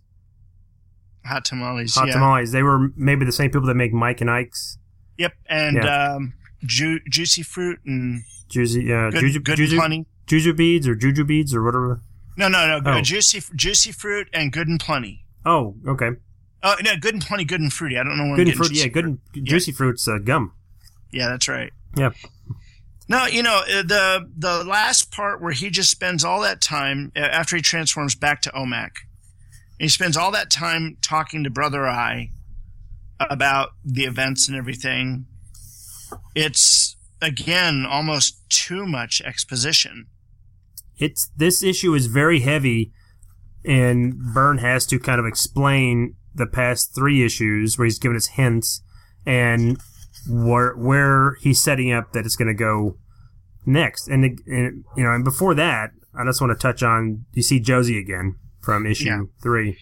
Well, my point, though, here in this is that even though he's doing the exposition within the artwork, and he's giving enough differentiation on the artwork that you're not completely bored like I was in the previous issue where he's just showing OMAC's face over and over and over as a floating head. Right. He's almost showing little snippets of the world, snippets of the... Like flashbacks. Yeah. Flashbacks or it's like almost like a montage. Right. Of... one thing I'll say about Josie, and I don't know why he included her, but just to show that, he went back as Buddy Blank when we find out what happens later. He went back and offered her a job and kind of brought her out of that poverty. I didn't understand when he asked her, well, I offered you, I offered to send you to school and you could have got an education. And her attitude was, why? Why do I need to go get educated and get a job because you've created these pseudo people and they're doing all the work? To me, maybe that's Burns making a statement, but that the end all of an education is not just to get a job. To me, an education is to better yourself. What this says to me is that if we ever invent the holodeck like they have on Star Trek The Next Generation, society will come to an end. Well, it'll be... because people are going to spend all their time in their fantasies. Yeah. Living what they want to live rather than the life that they do live. You give someone a comfortable enough life, they will not strive for greater things. I mean, there are going to be people that feel that need to strive. But the general masses, no, you give them the life that they want, and they'll be complacent to live within the framework of that life. Yeah, it's the opposite of the Star Trek attitude that, sure, in Picard's time, they've got life pretty good, but they're, instead of collecting material wealth, they want to better themselves. That's their goal. They want to make themselves a better person instead of being caught up in money. I guess that goes along with somebody needs to explain that to me, how in Star Trek they don't use money, but they still buy stuff. Right. So. Yeah, that doesn't make sense. Do you think, moving ahead, that Dr. Forrest looks like a heavyset Paul Newman? Let me jump to where that is. When they show the face shot there. He's way up in...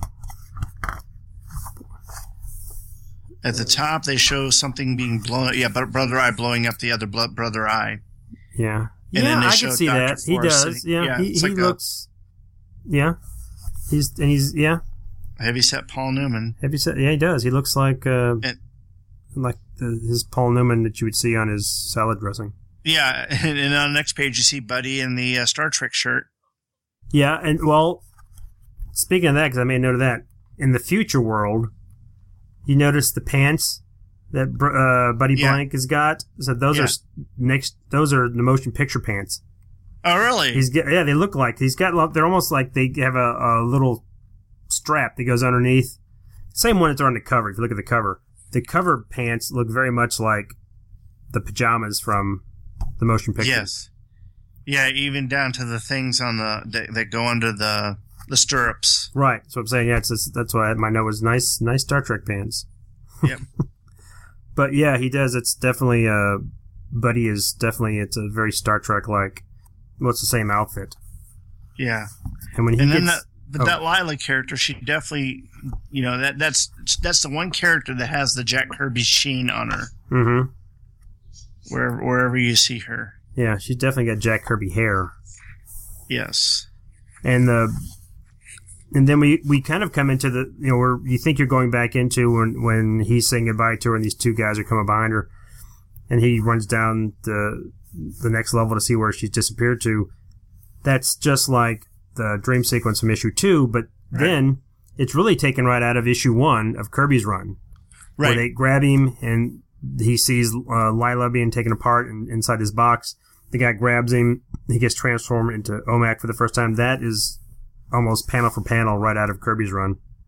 Yeah, and you look down at the bottom panel on that next page where he's fighting a clown, a Roman centurion, the killer from Scream, and it looks like one of the guys from Heavy Metal.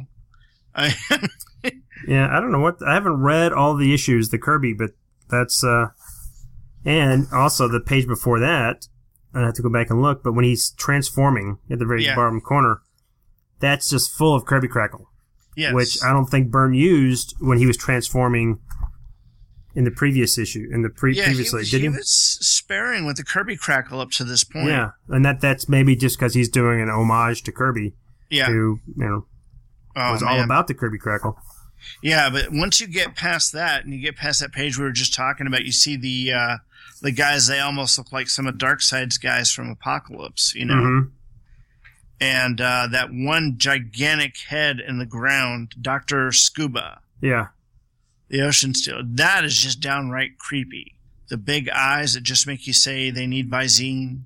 He looks like a mask that a Scooby-Doo villain would wear right before he gets pulled off at the end to reveal that he's Old Man Withers.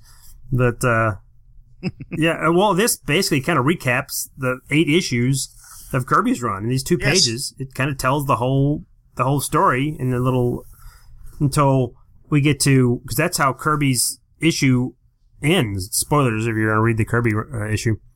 It ends on a cliffhanger with Brother Eye being encased in slag and Buddy Blank having OMAC being transferred back to Buddy Blank. So you don't know if he's going to, and that's when the book was canceled. So that's why Byrne is trying to tie up those loose ends. My problem with this is, and maybe I'm reading this wrong, Brother Eye escapes from the trap from where he's encased with slag by Scuba because he knows that this trap's going to exist. He's prepared for it. Yeah. But how does he know this? Because he has never, so I put this in getting my brain straight. He has not experienced this in his timeline. Yes, he has.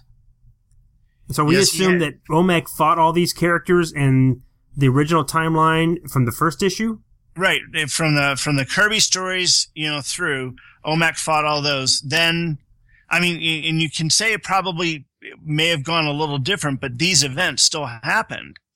And then OMAC goes back in time to the 20s.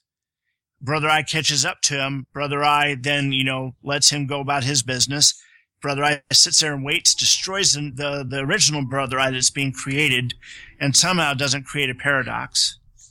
Well, I guess because that's an alternate future. Well, see, I assume that history. The OMAC we see in issue 1, the original one, because he looked different than Kirby's OMAC, that was Byrne's timeline. You're cutting out there. You want to say that again? Oh, I thought that the OMAC we meet in issue 1, because he looks different than Kirby's OMAC, that was Byrne's OMAC. That was his telling of the OMAC story. And it's not until he goes back in time and now catches up that it becomes the Kirby timeline. So that's why I thought, well, if that's the case, then Brother Eye did not go through those events, didn't meet all these other villains, and he would know that. But that's the confusing part of this, that maybe I'm getting it wrong. No, it is confusing. It is very confusing. And when you're dealing with time travel, it is going to be confusing. Right. And OMAC himself says the reason why he knew of it was because he had 2 had dreams of two different futures. So if he hadn't been in both of them, how could they exist? Because don't you assume that when Brother Eye leads him to the time machine earlier than he normally did, because the GPA agents don't expect to find him here, and he tells them the story, and he tells them, well, you need to, because when they stepped through the portal, I assume that was the Byrne timeline from the issue 1, and that they needed to create an OMAC in that world, and he would. But wouldn't that just start the process all over again? Because if they're in that world that's just changed, because Bigelow went back in time, then wouldn't that OMAC have to go back in time and just kind of repeat the same? It seems to me that the loop would just reset itself. It's not ending.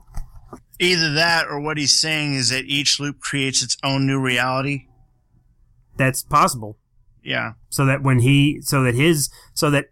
his loop is ending, but the next OMAC is good. Oh, that's a very good. Actually, that's pretty heavy.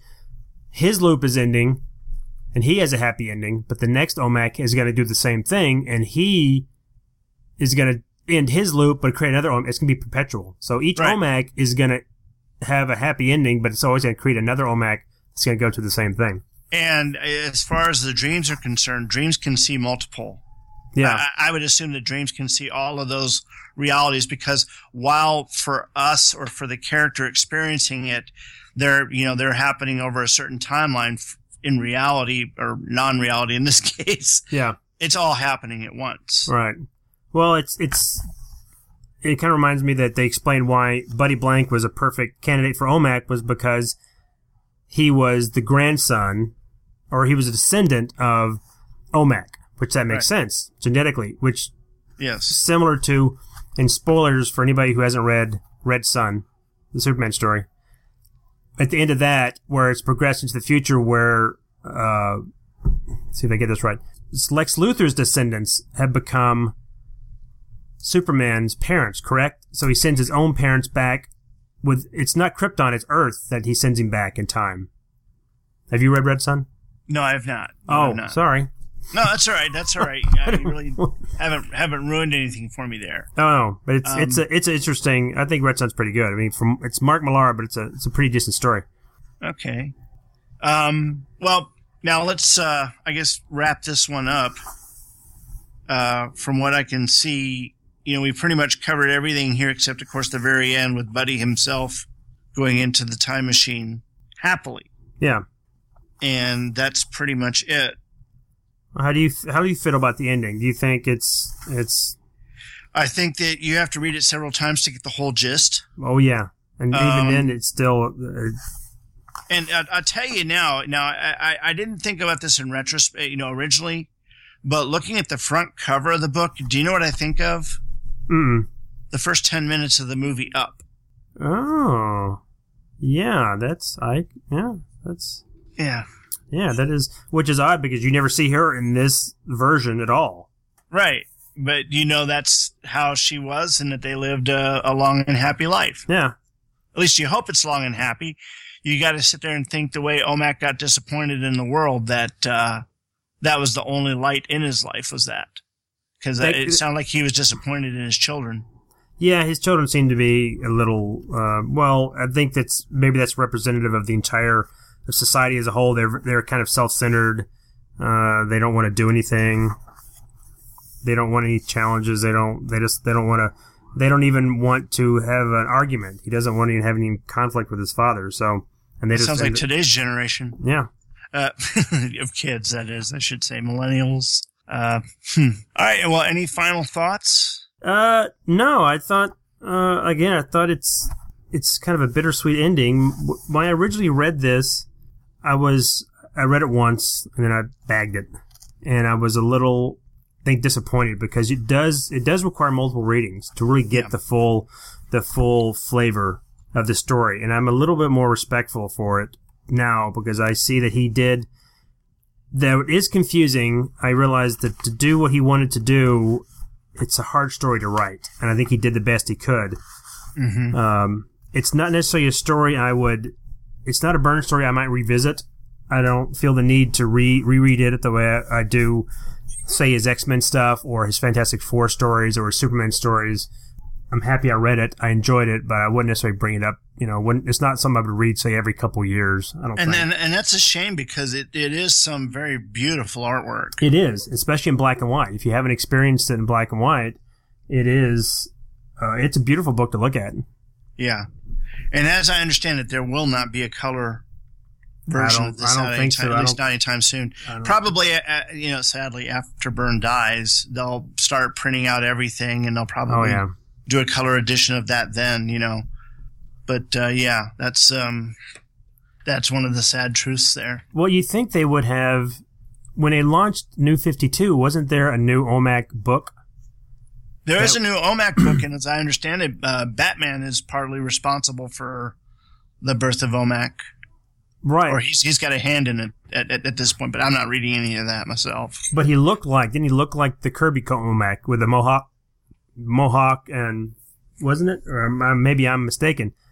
You think that'd been a perfect time to dig this out and throw out maybe it's just too hard. Now that they have the photostats, maybe it's just too hard to go back and colorize it. Maybe I would think Byrne wouldn't have any control over that. I don't think he could stop him from doing a color. Well, he wouldn't be able to stop them from doing that, but that's not the issue there. I mean, the issue there is that if they did do that, they'd have to pay him again. It's true. They'd have to pay him residuals for that. Yeah. And I kind of get the feeling that they don't want to. Well, they don't want those. Either Marvel or DC don't want to pay anything they don't have to pay. And I would say maybe it's because Byrne seems to have burned some bridges, but or they burned the bridges with him. I mean, the road goes both ways. I think it depends who you talk to. Yeah. Now, you got me curious here on the Batman version. I wonder if there's any pictures of. There's Remac. I see a picture of. Oh, that's from Batman and the Outsiders.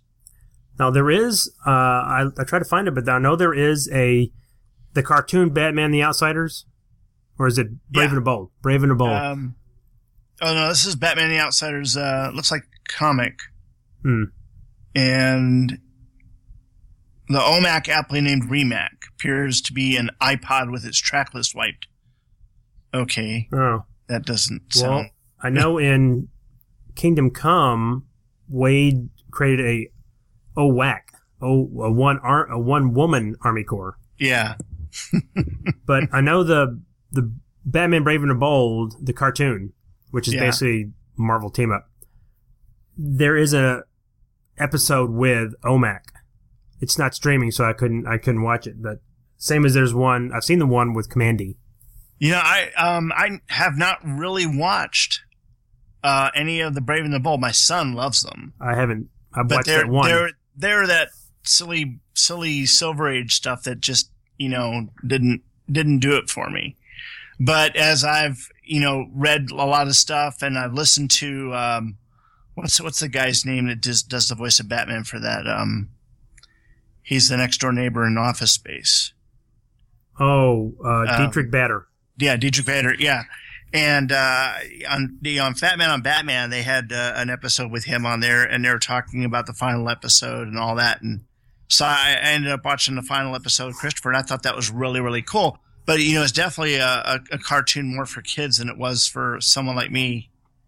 At least in the way that I hold my superheroes and all that. Because I like the way that they were doing them in like Justice League Unlimited. I liked what they were doing in Young Justice, and I felt it was a crime that they canceled that. And I was still waiting for a standard animation version of Teen Titans: The Judas Contract, because I can't watch Teen Titans Go. I don't know. I've heard Young Justice is supposed to be pretty good. Yeah, Young Justice is really good. It's really good. I would recommend it to you wholeheartedly. I'm surprised they haven't adapted the Judas Contract as their direct-to-video. They're past it. Are they? I mean, this is if you've watched the movement of the animated movies. They were sitting there and they were doing stuff from storylines from the 80s, and then they got into they did the Dark Knight Returns, and I was just like blown away that they did that. And then they did some more recent Superman ones, the Brainiac one, the Elite. Yeah. I've seen both of those. Now, did you ever read that Action Comics? What's so funny about Truth, Justice, and the American Way? I never read it. I did like Elite, the movie, only because I like, again, spoilers for the Elite if you haven't seen it. The ending where you kind of see a Superman unleashed and see just how powerful he can be. And that's what they did in the comic book. And it even seemed more vicious than the comic book. I don't think it's a great representation of Superman. I mean, I understand the story they're trying to tell, but in the process of telling the story, they took Superman too far into a place you really don't want him to go. Well, that's what I say. You see almost the dark side of Superman. Yeah, and then you had Lois basically sounding like Adrian in the whole "you can't win" argument. It just, oh my gosh. And when I say Adrian, I mean Adrian from Rocky. Or Rocky IV in that particular iteration. You can't win. Yeah. But, then they've done Flashpoint and the Throne of Atlantis, and now they've done what the Son of Batman. They're moving forward to the later storylines. Right, they're doing. And they're not looking back. Well, maybe that'll change once Convergence is over or whatever they are rebooting or not rebooting. I don't know what. I'm sure somebody smarter than me knows what's going on there with DC. I don't read any. Last thing I read at DC was the John Romita Jr. Superman, and that wore off pretty quick. I got bored with that and stopped. I mean, it just didn't seem right to me, so I stopped reading it. Andy and Michael Leyland do a great issue or a show on that. Yeah, on Hey Kids I've Comics. To that. Yeah, they do. That's a good show. I recommend that to anybody who's interested in that. Well, do you have any final thoughts on OMAC? No, and we really have not nailed down what our next show is. No, but that's the wonder for this show. It can be anything. Well, along this John Byrne related.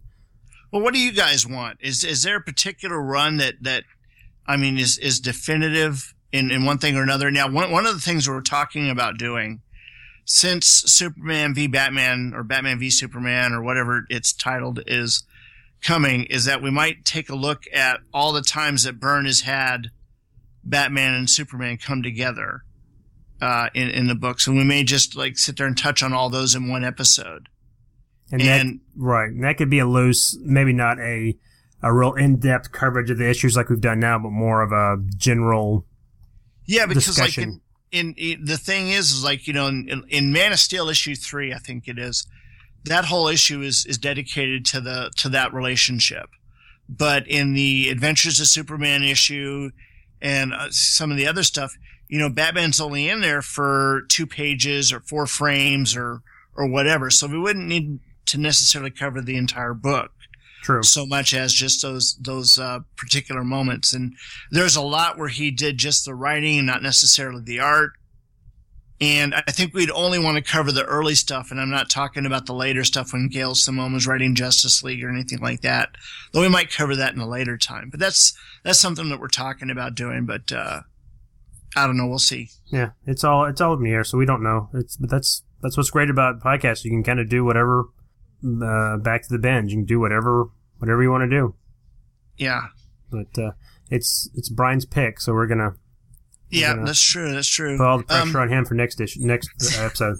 Oh, wait a minute. I thought I picked OMAC. I picked OMAC. You picked OMAC. Okay. I picked OMAC. You picked Avengers before that. That's right. Right. Okay. So, yeah. Well, I know we talked about doing some email, but we're running kind of late. Do you want to maybe hold off on that email till I think because it's episode? A really, really long one. Kurt Gronveld, sorry, we will get to your next letter here on our next show. And I guess we'll say goodnight at this point because it is pretty late for me. Right, and we've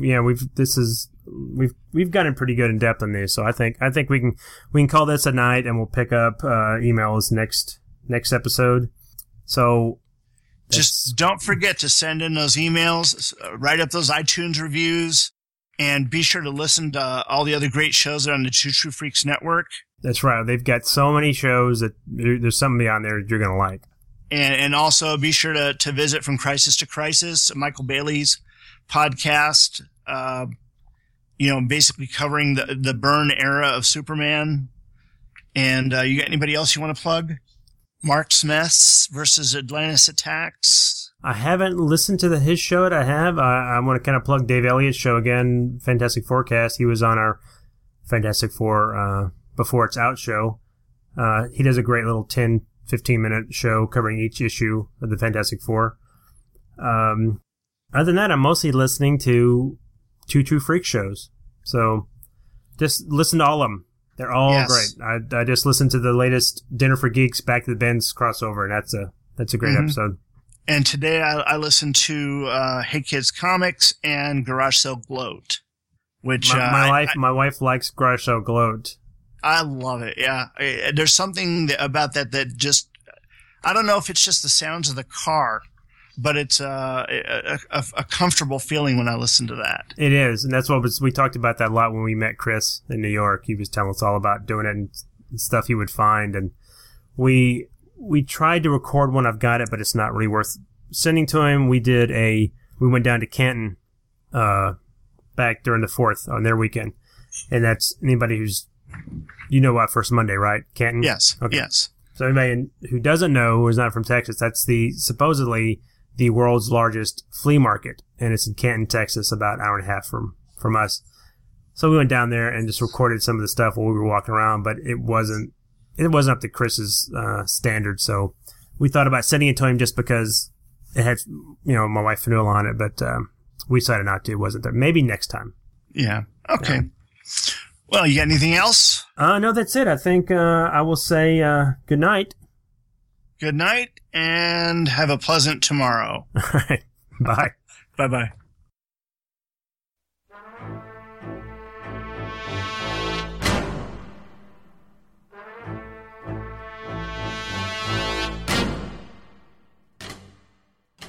Thanks for listening. You can find us and many other great shows at twotwofreaks.com. That's TWOTRUEFREAKS.com. Third Degree Burn is spelled with the number 3, RDDEGREEBYRNE, and is part of the Two True Freaks network of shows. Follow us on Facebook and Twitter. Just look for Third Degree Burn, spelled with the number 3, and Burn spelled BYRNE.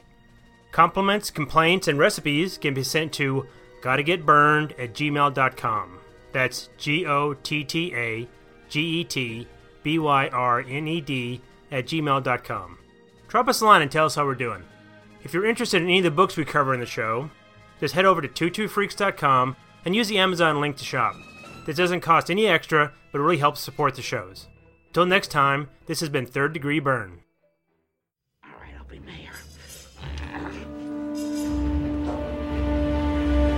Burn, baby, burn! We've secretly replaced the dilithium crystals on the Enterprise warp core with Folgers crystals. Let's see if Geordi LaForge notices.